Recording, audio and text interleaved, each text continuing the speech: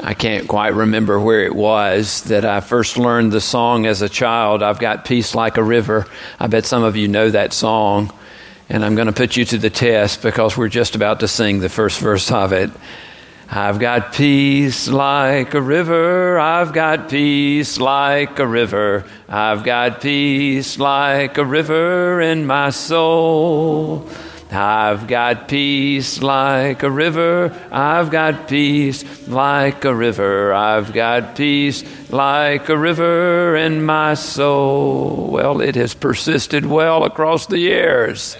You and I singing this song and remembering. Do you remember that you also are supposed to have love like an ocean and joy like a fountain? This is important to remember. But the song is set in motion to have peace like a river. And it is not something that is simply proposed. It is something that is actually put in place. The singers of this song, those original children, whomever they might have been, were asked to sing the lyrics, I've got peace like a river. This is already a part of who I am. I have a feeling that this song was generated by some Sunday school teacher somewhere that had a class that was so malformed there was nothing peaceful about it. And she thought to herself prayerfully, what can I do? God help me, what can I do? And came up with the lyrics for this song that she began to plant in the hearts of those children the next time she was with them. This is something that we have to live into, this matter of peace. Jesus at the Last Supper knew this well. He spoke to his disciples of peace. Do you remember that in the 14th chapter, as John has recorded this, Jesus says, I've said these things to you while I'm still with you, but the advocate, the Holy Spirit, whom the Father will send in my name, will teach you everything and remind you of all that I have said to you. Peace I leave with you. My peace I give to you. I do not give to you as the world gives. Do not let your hearts be troubled and do not let them be afraid. These words he spoke to his disciples just after having washed their feet.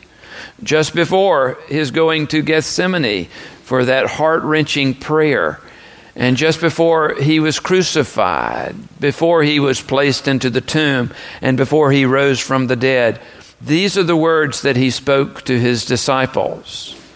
And as well at this same meal, he spoke these words to them as he shared, I have said this to you, so that in me you may have peace. In the world you face persecution, but take courage. I have conquered the world. Easter appearances of Jesus on that first day are an echo of what Jesus had most on his mind during the preceding days before his death, and then those days that came just after the resurrection. So many times he spoke to his disciples, peace be with you. Here in this passage that was read just a few moments ago, did you pick up on the words of Jesus to his disciples as he gathered with them behind their locked doors for fear? He spoke to them and said, peace be with you. And again he said it to them, peace be with you, as the Father has sent me, so I send you. Peace is not always so easy to come by, is it? If the sea is not troubled, it is easy to be at peace. But if there are difficulties in life that would cause us to be in fear, peace quickly evaporates. The turbulence and the threats of life, the disruptions to our plans, the pain that we had not anticipated, the fear, the conflict that is a part of relationships, and there are the antagonizers, those who have no part in keeping peace or making it. I would ask you this morning, what is it that's disturbing you, even at this present time? What is it that is troubling you? Is there someone or something that is keeping you out of sorts and not a part of the peace that Christ wishes to bring to our lives? I was at a meeting recently toward the first of this year at the location of a former church that I served, where I served as pastor. The meeting was being hosted there by several members of the congregation for a number of other pastors and persons that are going through an ordination process of preparation. At that time, when we had a moment for lunch break, one of the hostesses to that meal, who was a former member of the church where I served, came to me, and she wanted to take a walk down memory lane. And so we began to talk about things that we remembered together when I was pastor there. And finally she came to say to me, she said, "You remember one person who particularly gave you such a problem when you were here?" And actually my mind went to several persons that had given me a problem, and she did not identify the individual by name, which is a good thing. But she said, "You remember that person who gave you such a problem?" And I shook my head and I said, "Yes, I remember." And she said, "He's back at it again." She said, "Pray for us." And I thought, we all need to be praying for each other, for the long-time disturbance that our living might do within the world. You and I are called to embody peace. Peace be with you. As the Father has sent me, Jesus says, so I send you. At the beginning of our time together, we have a place in the bulletin that we call Time of Greeting. And you all enjoy it very much. In fact, you hear me each Sunday calling you down to be back in your pew in order that we can be quiet and respective of the reverence of the beginning of worship. And I don't fault you on wanting to visit with each other. This is such an important part of community life. It has been known over the ages as the passing of the peace. We don't denote it in that way in our bulletin, but the passing of the peace is an important idea for us to treasure and to keep. For the church has made this a part of itself and its liturgy. And just as on Easter Sunday, we know the words to speak. If I say Christ is risen, you know what to say, right? I think we need to try this again. Christ is risen. Christ is risen. And so we carry that in our hearts and in our minds, our spirits. As a part of greeting in the church across the years, it has been the tradition to speak these words, not just how are you doing, but to say, Christ's peace be with you. And the response is, and also with you. And as we share in this peace that Christ has given to us, there is a dynamic that draws us in, and is this hopefulness in our voices and in our eyes and in our embrace of each other, that we would be embodying the very peace that Christ has gifted to us. This is not something that is always so easy for those that are familiarizing themselves with liturgy and with worship. In fact, I have read just recently that the part of the worship service that is most uncomfortable for those that are first-time or second-time visitors is the time of greeting. Isn't that strange for the congregation as a whole, who seems to enjoy it so much that anyone would be uncomfortable? But think about this just a little bit. If you are new to the assembly and if people are greeting you as if they know you, isn't there a disconnect there? And what are we to do? What are we to do? We are trusting that God will improve that sense of relationship to the point that we truly are able to share in Christ's peace together. I had one member who, on leaving this morning at 8:45 of the worship service, he smiled at me and he said, "You will never know just how to the point that was with me." He said, "I was so bashful growing up that as a young adult, when I would attend worship, I would plan it to show up after the time of greeting." And I smiled and I said, "Now you are here on time." And he said, "I've grown accustomed to the ways." God seeks to plant his seeds of peace in our midst.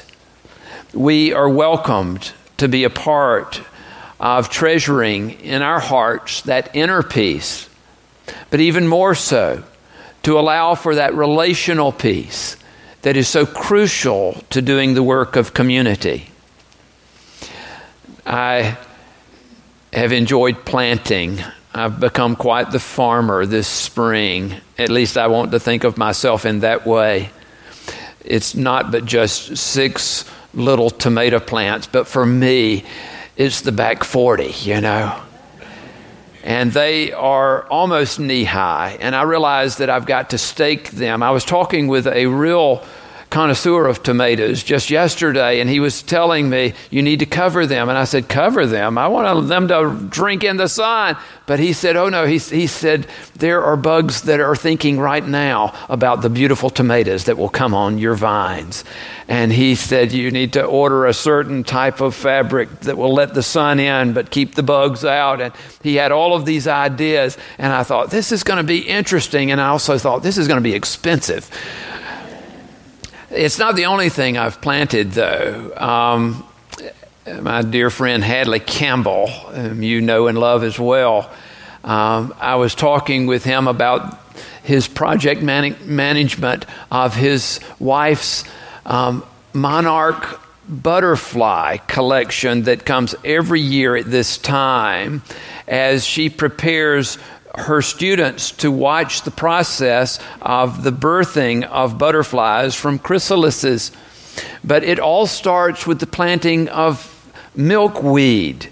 And they have just done this in their backyard. I was so interested. I said, "Hadley, bring me some seeds." And he did bring me some seeds. I said, "How many seeds you got in that little box?" And he said, "About 200. And so I have planted milkweed in the backyard. He said, "Don't cover it with much soil, just a little bit, and they'll take care of the rest." And they are poking their heads through the soil even as I speak. And I talked with Hadley about it. I said, "They're so small." He said, "Give them time. They're weeds. They will grow."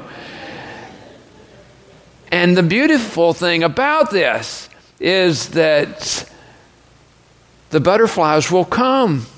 And we'll find these wonderful leaves of milkweed, and they will deposit their eggs on the underside of the leaf, which will then turn to caterpillars, almost microscopic at first, and then they will begin to devour the plant, and they will form their chrysalises, and then they will turn into butterflies.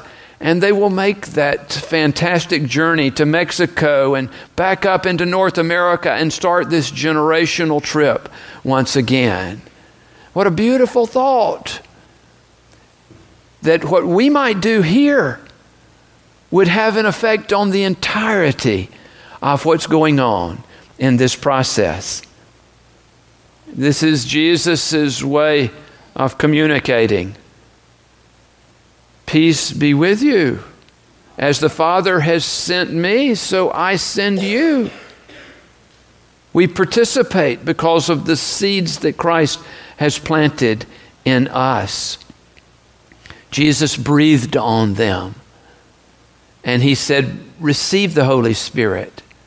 I think because this is the Holy Spirit's work, that we would embody peace and that we would share peace.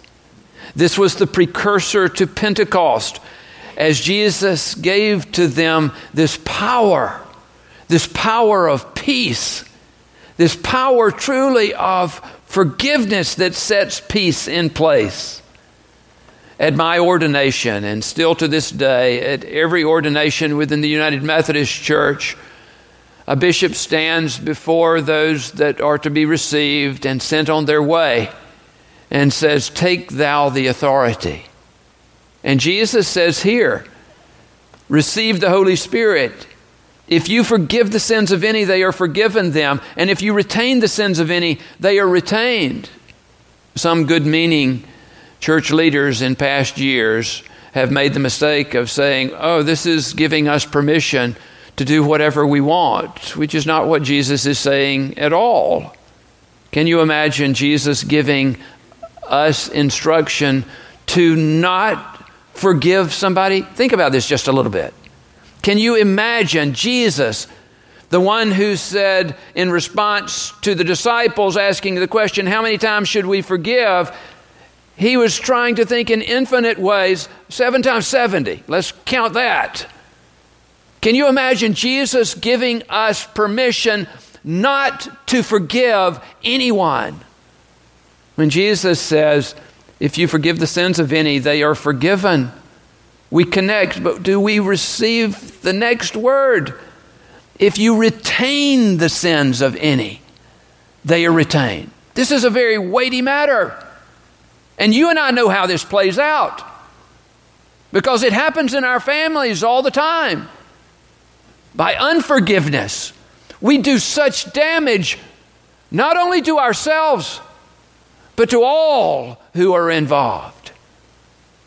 We are called to be the very presence of the Spirit and to take the authority to forgive.